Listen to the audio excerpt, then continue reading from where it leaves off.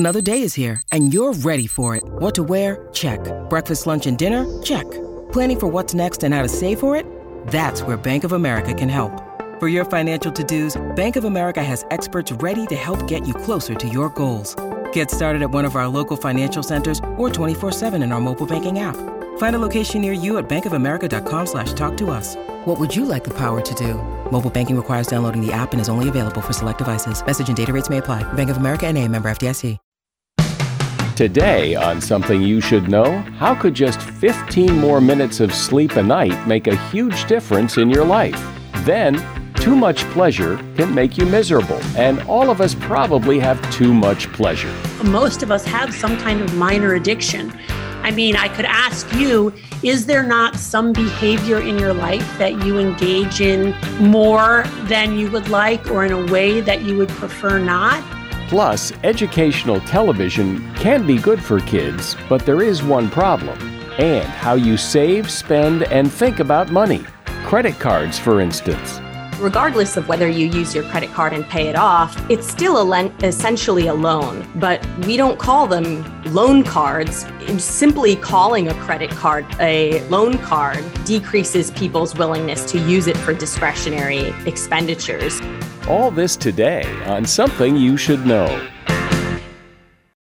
If you have to hire someone, what's the best way? Referrals? Well, maybe that could work. But just because somebody knows somebody who knows you doesn't necessarily mean they're qualified. Or you could pull out that file of random resumes that came in during the last 6 months. Maybe there's somebody in there. Maybe. Now, if you're hiring, you need Indeed. Indeed is your matching and hiring platform with over 350 million global monthly visitors, according to Indeed data, and a matching engine that helps you find quality candidates fast. As a business owner, I've found that hiring the right people, well, there's just nothing more important. Don't leave it to chance or a referral or a random resume. Use Indeed. In the minute I've been talking to you, 23 hires were made on Indeed, according to Indeed data worldwide. Indeed's matching engine is constantly learning from your preferences. So the more you use Indeed, the better it gets. And listeners of this show will get a $75 sponsored job credit to get your jobs more visibility at Indeed.com/something. Just go to Indeed.com/something right now and support this show by saying you heard about Indeed on Something You Should Know. Indeed.com/something. Terms and conditions apply. Need to hire? Oh, you need Indeed. Something you should know. Fascinating intel, the world's top experts, and practical advice you can use in your life. Today, Something You Should Know with Mike Carruthers. Hello. Welcome to Something You Should Know. I know you've heard this all your life, that you need to get a good night's sleep, that sleep is very important. And we've talked about it. We've had guests on this podcast talking about how important your sleep is. Well, here's some interesting evidence that backs up what everybody's been saying. A study of over 7,000 high school students showed that A students averaged 15 more minutes of sleep per night than B students. B students averaged 15 more minutes of sleep per night than C students. C students averaged 15 more minutes a night than D students. Amazingly, just 15 minutes more sleep a night can really make a difference. Now, Americans average 6.7 hours of sleep per night. Most people need more than that to function at their best. Why are we getting less sleep? Well, it does appear that the answer is pretty obvious. There are just too many things to distract us from sleeping, like television, the internet, cell phones, and a lot of other things that keep us up at night. So we sleep less, but we shouldn't. And that is something you should know. How could it be that having lots of good things in your life, lots of pleasure, and not a lot of pain, how could that be bad for you? Could it be that we aren't really wired to have so much pleasure and that we need to balance it out? I mean, you sometimes hear people say, for example, that kids today have it too good. Well, can you really have it too good? Could having it too good actually make you miserable? Well, the answer is yes, according to Anna Lembke. Anna is a psychiatrist. She is medical director of Stanford Addiction Medicine and program director for the Stanford Addiction Medicine Fellowship. She is also author of a book called Dopamine Nation: Finding Balance in the Age of Indulgence. Hi, Anna. Welcome to Something You Should Know. Hi, thanks for having me. So explain why having too much pleasure can be a bad thing. I mean, what is the problem with that? Yeah, the problem is that we have created a world of overwhelming abundance where we have almost infinite access to high pleasure goods, but our brains were not evolved for this world. Our brains were evolved for a world of scarcity. And the problem is that because of this mismatch between our primitive brains and the world that we live in now, we've all become more unhappy, more anxious, more depressed. Rates of depression and anxiety are going up all over the world, but especially in rich nations, and especially among young people. And I contend that the reason for that is not because necessarily, the prime driver being social inequality or trauma or social dislocation, but rather that the prime driver is that we're inundated with dopamine. Well, you would think if we were programmed for scarcity and now we don't have to really worry too much about that we have all these wonderful things, you would think that'd be a pretty good thing, that life is easy and so on we go. You would think so, except that our brains are not adapted to a world of infinite pleasures. And the result is that we're actually more unhappy. And the reason for that is because as our brains try to compensate for all of this rewarding stuff that we're ingesting and we're doing, it's doing that through something called the opponent process mechanism. It's actually downregulating our own pleasure neurotransmitters. So we're essentially inducing clinical depression because we're over-ingesting all of these pleasure goods. So it's like your body doesn't want too much pleasure, which seems weird to me. You would think it would like lots of pleasure. I like pleasure, but your body is trying to regulate it.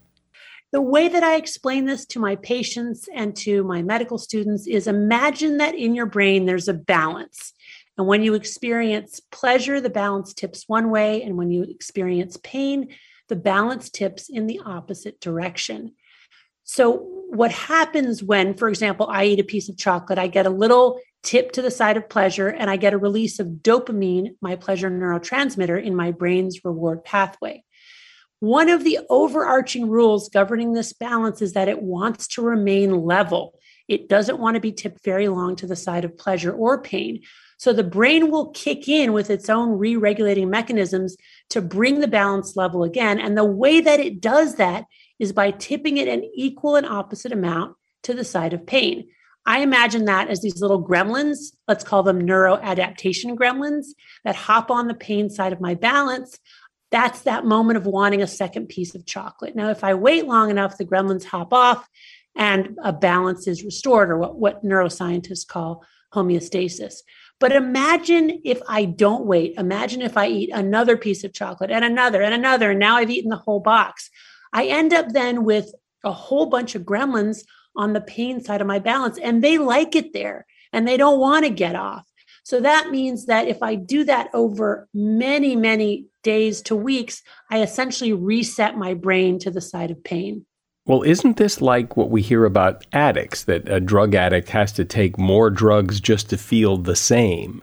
Exactly. Then I need to keep eating chocolate, not to feel good, but just to feel normal, right? And I need more and more potent forms of that chocolate because the chocolate that I was eating, eventually I can't win with the gremlins. They'll overpower me. So it's a really insidious phenomenon where nothing else is interesting except for my chocolate. And after a while, even the chocolate doesn't work. I just need to keep eating it so that I'm not tilted to the side of pain. Okay, but that sounds like addiction to me, and you're a psychiatrist and you specialize in addiction, but a lot of us aren't addicted to chocolate. We're not addicted to anything. Of course, that's very true, but you don't need to be addicted in order to suffer the negative consequences of dopamine deficit. And I guess I would challenge you a little bit. And I would say that I think in this day and age, most of us have some kind of minor addiction.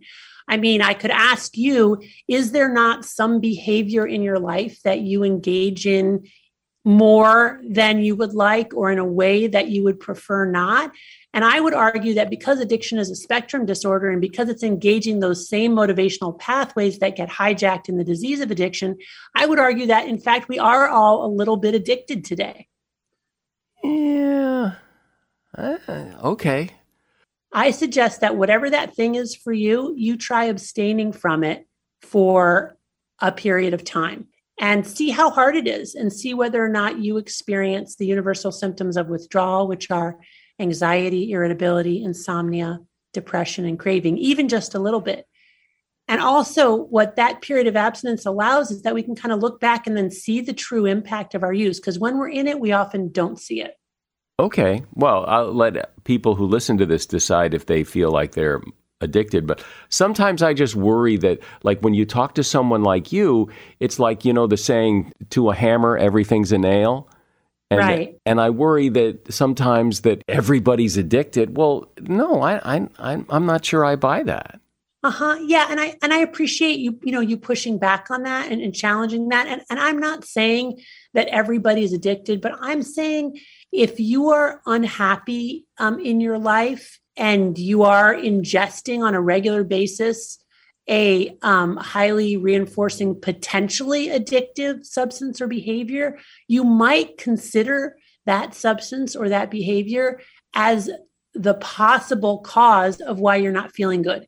And the reason that is a radical suggestion is because we generally think that we are engaging in these recreational activities or recreational drug use in order to feel good or to solve a problem. And in the short term, it feels like it works. But with repeated use, it can actually turn on us and be the cause of the problem. So yes, I agree with you. Not everybody is addicted, but it's also true that it's really hard to see it as it's happening. In the book, I talk about, for example, my own, minor addiction to romance novels. And it certainly started out as a completely harmless recreation, but it very quickly escalated over time, where I was, losing sleep, staying up late at night, being tired the next day, not able to really engage in my work the way that I want to. We would have family gatherings and I would want and go to my room to read novels instead of being present and enjoying being with my family. Over time, I needed more potent forms of those romance novels to get the same effect. Found myself reading 50 Shades of Grey, in the middle of the night. Oh my God. Control yourself. So my point is, as it was happening, it was a really slippery slope. I genuinely didn't really think anything of it. I just thought, I work hard. I need a break. No big deal. But, by the time I was bringing these romance novels to work and reading in between patients, I actually really think I had a problem. Now, it's nothing compared to people with severe addictions and severe life-threatening addictions, but it's on the spectrum. It's using those same brain pathways. And it was impacting my life. And I did want to make a change when I saw it for what it was. But here I am, an addiction specialist, and I didn't see it until I was pretty far along. And so what's the solution? If too much pleasure is the problem, then do we need to have more pain? Well, yes, that's exactly what I recommend in the book. And that's why it's so counterculture. First of all, if we do engage in some highly rewarding, reinforcing activity on a daily basis, we probably have become, to some degree, physiologically and psychologically dependent on it. So when we stop doing that for a period of time, that alone is painful. Why? Because again, we tip the balance to the side of pain. We're in withdrawal. So the first thing to do is to just tolerate that pain. So when it comes to, for example, putting your smartphone away, withdrawal will be experienced as intrusive thoughts of all of the things I'm missing out on because I'm not checking my phone. And it might not even be good things. It might be all the bad things that I'm not keeping track of that I need to for my job or for my kids. When in fact, that's really illusory. We don't need to be that available and that attached. And so we have to tolerate those thoughts, not act on them, but just tolerate them until, the withdrawal subsides, the gremlins hop off, homeostasis is restored, and we're feeling better again. But we can even go further than that by pushing on the pain side, which is why I always prescribe things like exercise, because exercise helps withdrawal. And ultimately, repeatedly doing things that are hard and challenging, like exercising, or other, challenging intellectual or creative activities, because they're effortful, ultimately, reset our pleasure-pain pathway to the side of pleasure, because it's an adaptive source of dopamine, because it comes not directly from the activity, but from the activity's after effects. So how much is enough? I mean, so your example of like your romance novels, like where's the line? Like, okay, when you're reading romance novels in between patients, okay, maybe that's the line. But where is the line? And then when you hit the line, you probably can't even tell you've hit the line. And then how much pain do you put back in your life to balance out that much? Is it equal 50-50? Well, I mean, the prescription is pain. I mean, that's why it's a hard sell, because essentially what I ask my patients come in, they're anxious, they're depressed, they want help with that. And I say, hey, I have a great idea for you. I'm going to recommend something that's going to make you more anxious and depressed. But the whole idea is that they have to do something really hard in the short term in order to feel better in the long term. Sometimes I use the metaphor of chemotherapy, like patients with cancer have to, engage in this really painful treatment in order to cure their cancer. This is a similar thing. You have to be willing to tolerate some degree of discomfort and outright pain in order to feel better in the long run. I'd love to get you to give me an example, maybe from your own work, as to how this very specifically works. But first, I'm speaking with Dr. Anna Lembke, and the name of her book is Dopamine Nation. When you need mealtime inspiration, it's worth shopping Kroger, where you'll find over 30,000 mouth-watering choices that excite your inner foodie. And no matter what tasty choice you make, you'll enjoy our everyday low prices, plus extra ways to save, like digital coupons worth over $600 each week. You can also save up to $1 off per gallon at the pump with fuel points. More savings and more inspiring flavors make shopping Kroger worth it every time. Kroger, fresh for everyone. Fuel restrictions apply. If you're struggling to lose weight, you've probably heard about weight loss medications like Wegovy or Zepbound, and you might be wondering if they're right for you. Meet PlushCare, a leading telehealth provider with doctors who are there for you day and night to partner with you in your weight loss journey. If you qualify, they can safely prescribe you medication from the comfort of your own home. To get started, visit plushcare.com/weightloss. That's plushcare.com/weightloss. plushcare.com/weightloss. So, Anna, can you give me like a real life example of how this idea of inserting more pain into your life balances out the pleasure so life gets good again? A patient of mine, a young man in his early 20s, came to see me for debilitating depression and anxiety, and he was also somewhat suicidal. And 20 years ago, the first thing I would have done for a kid like this would have been to prescribe him an antidepressant and recommend psychotherapy. Instead, what I said is don't play any video games for the next month. He was playing video games 24/7 late into every night. And that's completely counterintuitive.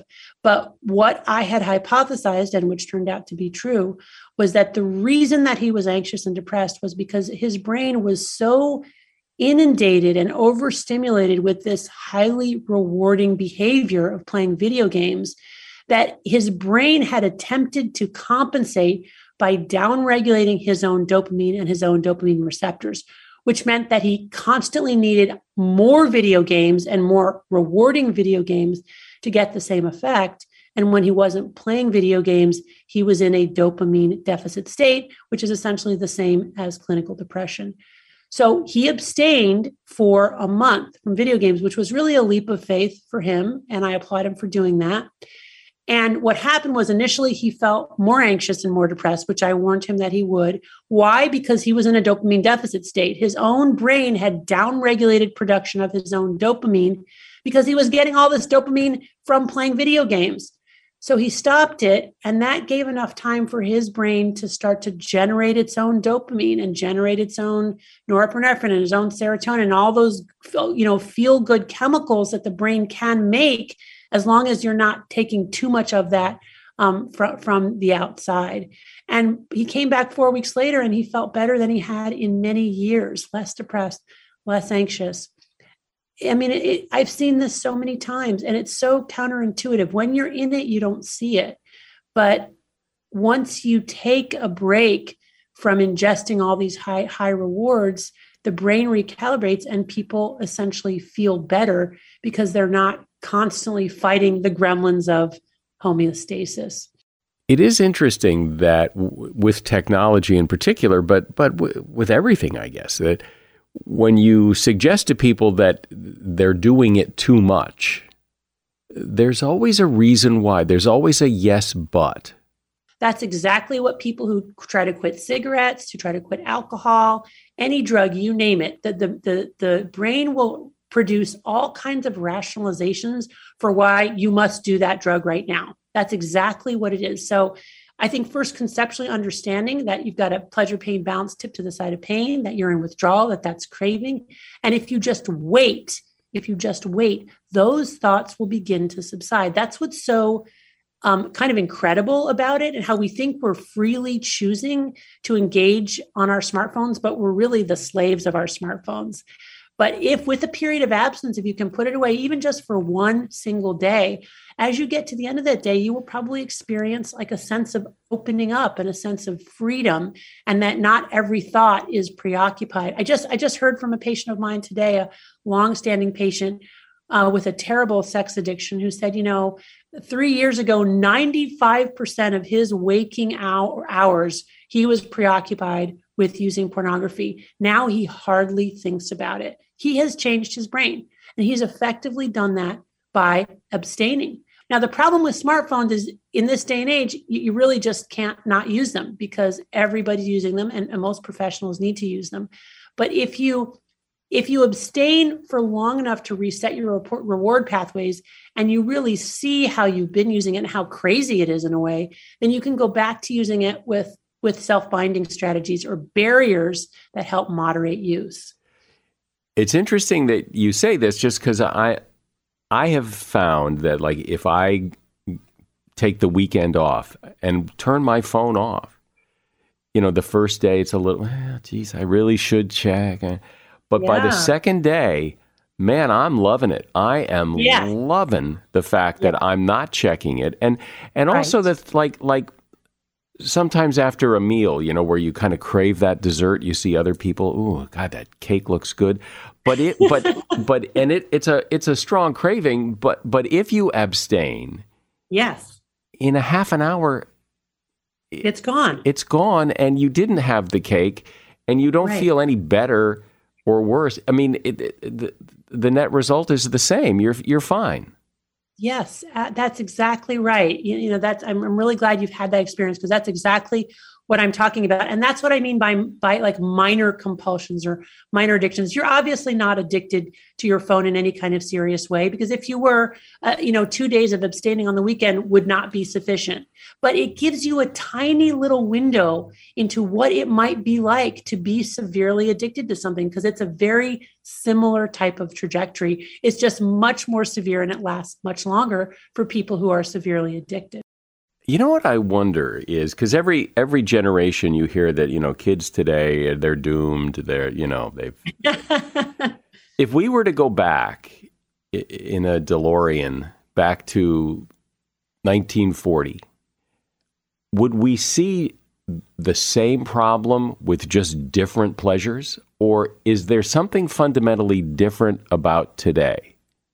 Fundamentally different, and it is technology, which has made all of these pleasurable substances more ubiquitous, more accessible, more potent, and constantly novel. So if we're going to do, the time travel experiment here, what I would suggest is that 50 years from now, we will look back at the way we use these devices today and the way that we let our kids use these devices, the same way that we look back at the way that doctors smoked cigarettes in the 1930s, 40s, and 50s. We will be horrified. We will say, I cannot believe we did that. So it almost sounds as if you're saying that the problem now is that today it's all reward that nobody has to work for, and that's the imbalance, is that there's no pain, it's all gain.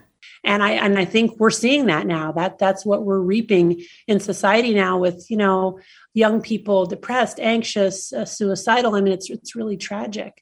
And it's not just young people, it's all of us, we're all sort of in this constant state of unhappiness and restlessness. And we can't figure out why. So then on top of it, we feel guilty because it's like, well, I have a house, I have all the food I could eat. I may even have everything that on paper you would want to have, wonderful partner, great kids. And yet, I'm not that happy. And I think a big contributor to it is the way that we're inundated with these pleasure goods. Well, this is obviously a problem that affects a lot of people and that a lot of people are concerned about, as evidenced by the fact that your book is a huge bestseller. And I think it's really interesting that your prescription to all of this pleasure in our lives is to insert a little pain. But as you point out, it's all about balance. That is Dr. Anna Lembke. She's medical director of the Stanford Addiction Medicine Program and director for the Stanford Addiction Medicine Fellowship. And the name of her book is Dopamine Nation. There's a link to that book in the show notes. Thank you so much, Anna. Thank you so much. It's been a pleasure to talk to you today. As a listener to Something You Should Know, I can only assume that you are someone who likes to learn about new and interesting things and bring more knowledge to work for you in your everyday life. I mean, that's kind of what Something You Should Know is all about. And so I want to invite you to listen to another podcast called TED Talks Daily. Now, you know about TED Talks, right? Many of the guests on Something You Should Know have done TED Talks. Well, you see, TED Talks Daily is a podcast that brings you a new TED Talk every weekday in less than 15 minutes. Join host Elise Hu. She goes beyond the headlines so you can hear about the big ideas shaping our future. Learn about things like sustainable fashion, embracing your entrepreneurial spirit, the future of robotics, and so much more. Like I said, if you like this podcast, Something You Should Know, I'm pretty sure you're going to like TED Talks Daily. And you get TED Talks Daily wherever you get your podcasts. All day long, you're making financial decisions. Some important ones, some not so important. But money seems to work its way into many, if not most, of the decisions we make. And how you feel about money affects those decisions. Some people like to spend money. Some people like to save money. And so understanding how you feel about money is really important. And it's why Isha Sharma is here. Isha is a researcher, and her research revolves around consumer and financial well-being. She is particularly interested in how people react to perceived scarcity, poverty, and deprivation. Her work has appeared in top journals and publications, and she is here to help you better understand how you feel about money. Hi, Isha. Welcome. Hi. Thank you for having me. So let's start with what you think is the biggest or one of the biggest issues people have with their money. So I think a lot of times one of the biggest trade-offs that people face is a trade-off between saving and spending. So some individuals really get a lot of enjoyment from saving their money, and other individuals get a lot of enjoyment from spending their money. But in general, I think people agree that saving is something that is a prudent thing to do, but it can be very hard to do that because oftentimes when you are saving money, it almost feels like you're denying yourself. It feels like you're giving something up, and that's not very pleasurable. So that can sometimes stand in the way. But there are some tricks that you can use to sort of help yourself overcome that if saving is something that is one of your goals. And those tricks are? One of the things is that when people think about how to improve their financial situation, oftentimes they are much more focused on opportunities to earn money, to increase their inflows, and they're not as frequently thinking about ways to save. And this may not be a bad thing, but with this focus, people may overlook that when you're pursuing opportunities to earn, those opportunities oftentimes come with costs as well. So you can imagine maybe you got an additional job opportunity, but you have to travel more for it, or you need to buy new clothing to be appropriate for that job. So you're incurring costs while you're pursuing this opportunity. On the other hand, there are opportunities to save that don't always require you to cut back on your desired consumption. For example, I was moving across the country this year and I had a cable bill that was just continuing to be paid automatically. I could have stopped that payment a lot earlier and saved myself money. I wouldn't have been denying myself any consumption, but those types of things don't automatically come to mind. So I would say, one, just be aware that opportunities to earn sometimes come with hidden costs, and opportunities to save don't always come with those costs. And there are a few other tips that we can talk about too. One is reward yourself for saving. If there's something that you've been looking forward to doing and you end up being able to do that, reward yourself so that it feels more pleasurable.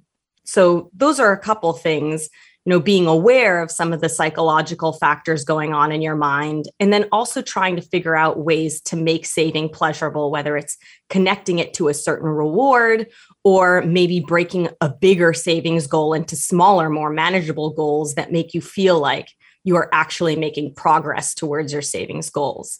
Well, and people are sometimes, labeled as, oh, he's a spender, he's a saver, he's and you wonder where those attitudes come from. Why are some people saving? And a lot of people say that they get that sense of security knowing they've got money in the bank and that feels good, and that without that, it's life's a little scary.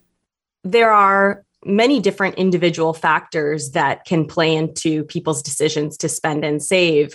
One is whether they get more enjoyment from saving versus spending. This is called tightwad or spendthrift tendencies. But people also vary in other ways, such as their propensity to plan. Some people have more of a shorter term orientation, and some people have more of a longer term orientation. People also vary in their goals. So sometimes people are more focused on nearer term, day-to-day types of things, or things in the future, like planning for a wedding or buying a home or preparing for a child. So a lot of different factors, both in your personality and in the situations that you're in, can shape how you respond to saving and spending. I know in my own life, and I imagine other people have had this experience, I've had money and I've had times in my life when I haven't had money. And depending on whether I did or I didn't, would really affect my mood and how I thought about life and what I spent my money on and how much I enjoyed things. And what about that? There are some effects of feeling as though your resources aren't enough. And one of them is we tend to focus more on earning rather than saving, but this is especially the case when you feel your resources are restricted.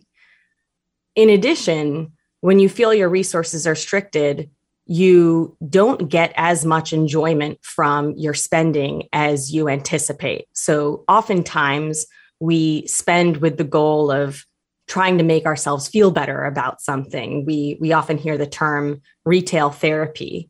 And when you feel that you don't have enough money, it exaggerates this. So people who feel financially constrained may be more inclined to spend to compensate for the aversiveness of feeling financially constrained. But my co-authors and I have actually shown that you're less happy with your purchases when you feel financially constrained. So some of the implications of this is if you feel that you don't have enough money, you might want to be aware that you might have a tendency to spend, but you may not be as happy with this. But it's not all doom and gloom, because it turns out that if you plan out your purchases, you end up being happier with what you've spent on. So I think the takeaway is to try to plan early and often for the expenditures that you would like to make now, as well as the expenditures that you would like to make in the future. There are people who always search for the bargain, and then there are people who couldn't care less. And I wonder what the difference is. Why do some people, clip coupons and always look for the sales, and the other people buy what they want to buy when they want to buy it, and they're not clipping coupons and looking for sales? I love that question, and it's one that I've been interested in for a long time. And I think one obvious difference might be the level of people's resources. So sometimes you might be more forced to look for deals when you are on a limited budget. But there are people who are more deal prone. They are very excited by getting something on a deal. It feels like a win. It feels like they are financially savvy. But on the other hand, some individuals can experience a sense of embarrassment or shame if they are clipping coupons or looking for things on a discount. So this is in part a personality variable that is different across individuals, whether you're more deal seeking and you get more enjoyment, or if it sometimes feels like a signal to other people or to yourself that, oh, maybe I couldn't make this purchase if I didn't get it on a discount. So a lot of the times it's some of the attributions or stories or inferences that people tell themselves about these behaviors. I know people that, they'll buy something because it's 70% off, and it's that I had to buy it because I couldn't afford not to buy it. How do you not buy something that's 70% off? And then I would say, well, but are you going to ever wear that or use that? It's not an issue. It was 70% off. Yeah. So what you're talking about is some individuals will anchor on the total amount that you're spending, and others use this reference point. It used to be 200 and now it's 100. I really ought to take advantage of this opportunity. It really feels like this scarce opportunity. You have to take advantage of it. Oftentimes, retailers will show you original prices, or they'll make the amount off really visible so that it feels like you've got to take advantage of this deal and it's really exciting and you feel a lot of positive feelings because you're taking advantage of this opportunity. I think one thing that isn't always obvious is that some of these discounts might be built in. And so when we think about the joy that we get from saving money, we should also be keeping in mind, well, can I afford this purchase? And does it still fit in with my budget? Because it may not be actually as scarce of an opportunity, but that varies by situation. Talk about, because I know this is one of your areas of interest, scarcity. And what I'm thinking, when I think about scarcity in retail, I think about how, for example, McDonald's has the McRib, and then it takes the McRib away, and then it brings it back, and it makes it so appealing to people because it's only available for a short time. Or when Taco Bell has their nacho fries, and then they disappear, and then, where's the nacho fries? So how does scarcity affect people? So we know that scarcity enhances the desirability of virtually anything that can be consumed. So when something has been gone and it's come back, there's this sense of novelty, but there's also a sense that it might be removed again. So I've got to get it while it's here. If it's here for a limited amount of time or it's here in a limited quantity, it really increases the sense of value. And so people feel as though they're doing better. And especially when you feel financially constrained, or you feel in particular, other people have more resources than I have. Getting something that might be less available to the general public might make you feel especially that you're winning. Borrowing money is something everybody has to do, I think, at some point in their life, whether they're buying a house or a car, or they need money to pay the bills, or they want to go on a vacation, they borrow money. And there's some real interesting psychology that you've studied about that. Anytime you borrow money, you're using money that doesn't really belong to you. It's money that is temporarily being given to you for your use by another entity. But what I've seen is that consumers actually feel as though borrowed money is their own money. And this varies from person to person. So some people feel more like borrowed money is like their own money, like cash in their pocket, than others. And what I think is really fascinating about this is this feeling of ownership over borrowed money, which we call the psychological ownership of borrowed money, actually varies across debt types, with people feeling more that money in the form of a credit card is more their own than money in the form of a loan. So even if it is the exact same terms, the exact same product, but it's called Flex Credit rather than Flex Loan, people feel like those funds are more like their own and they're more willing to spend it. And I think this is really valuable for consumers to know, given that credit card expenditures are a pretty high category of consumer debt.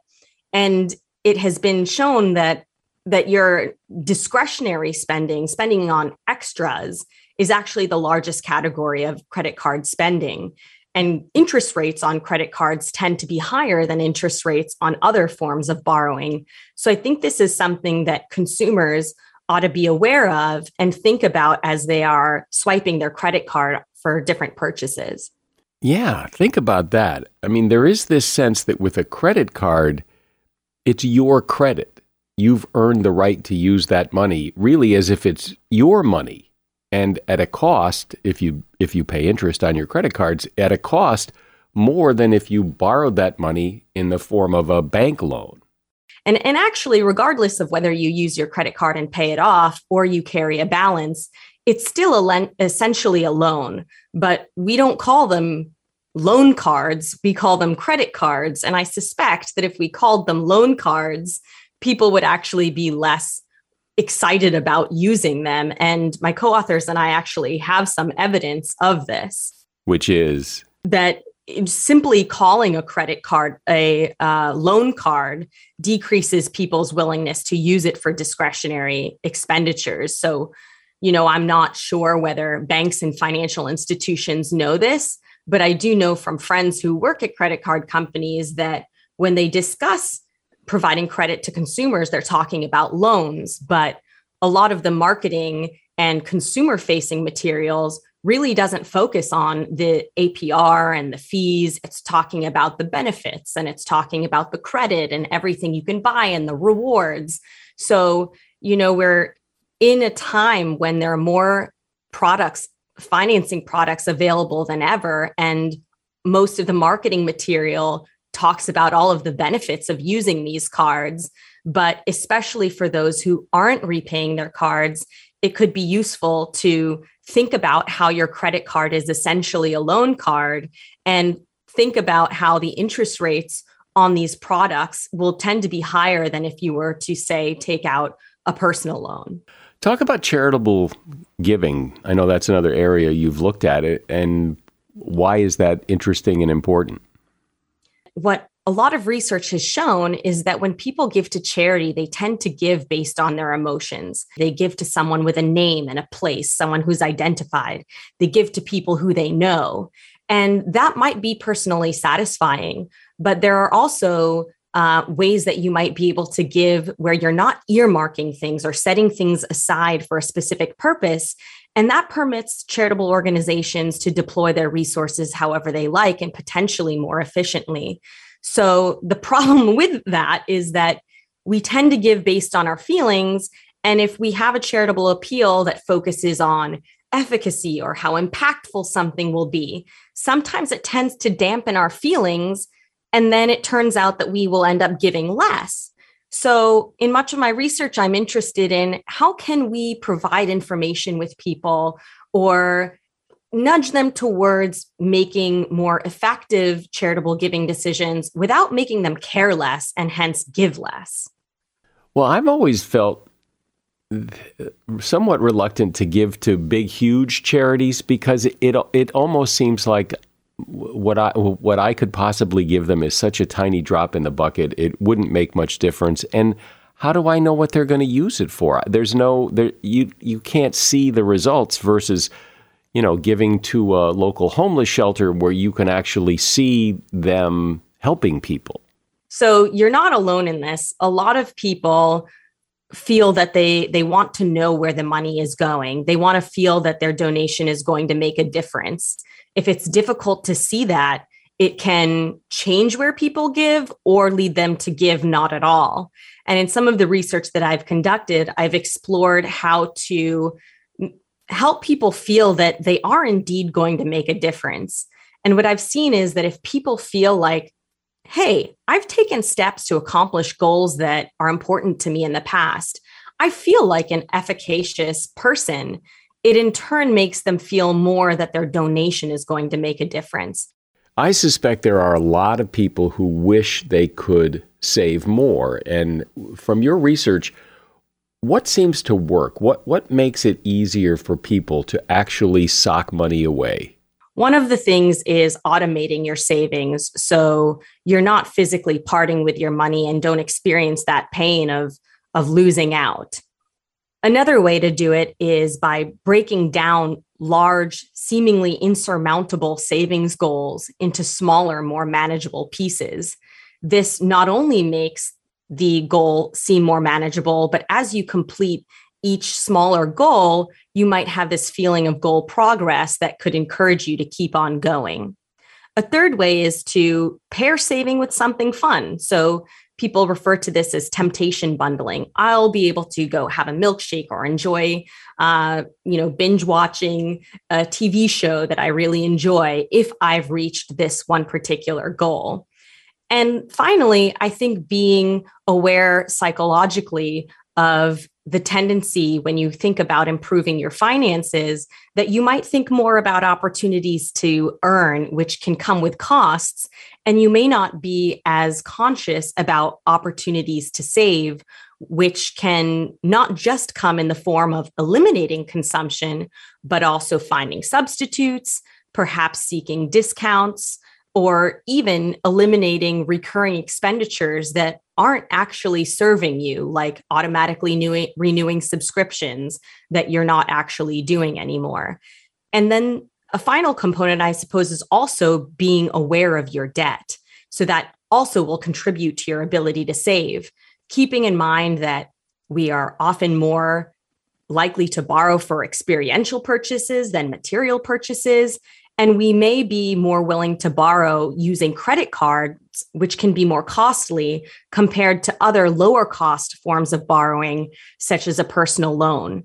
So keeping in mind these different things, how to make saving more rewarding, keeping in mind the costs associated with earning, and the role of debt in your life.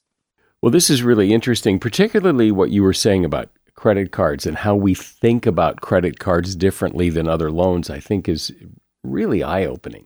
Isha Sharma has been my guest. She is a researcher whose work revolves around consumer financial well-being. Her work has appeared in top journals and publications. She is a marketing professor at San Diego State University, and her Twitter handle is @Isha Sharma, if you would like to follow her on Twitter, and I'll put her Twitter handle in the show notes.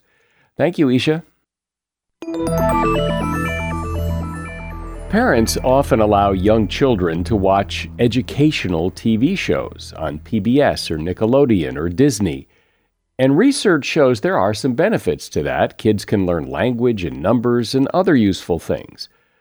But some years ago, a study was done of young children who watch educational TV, and the results were surprising. The more preschool children watched educational television and DVDs, the more they became bossy, controlling, and manipulative with other children, what's called relational aggression. The researchers theorize that many of these shows spend much of the time creating a conflict between characters and just a few minutes at the end resolving that conflict.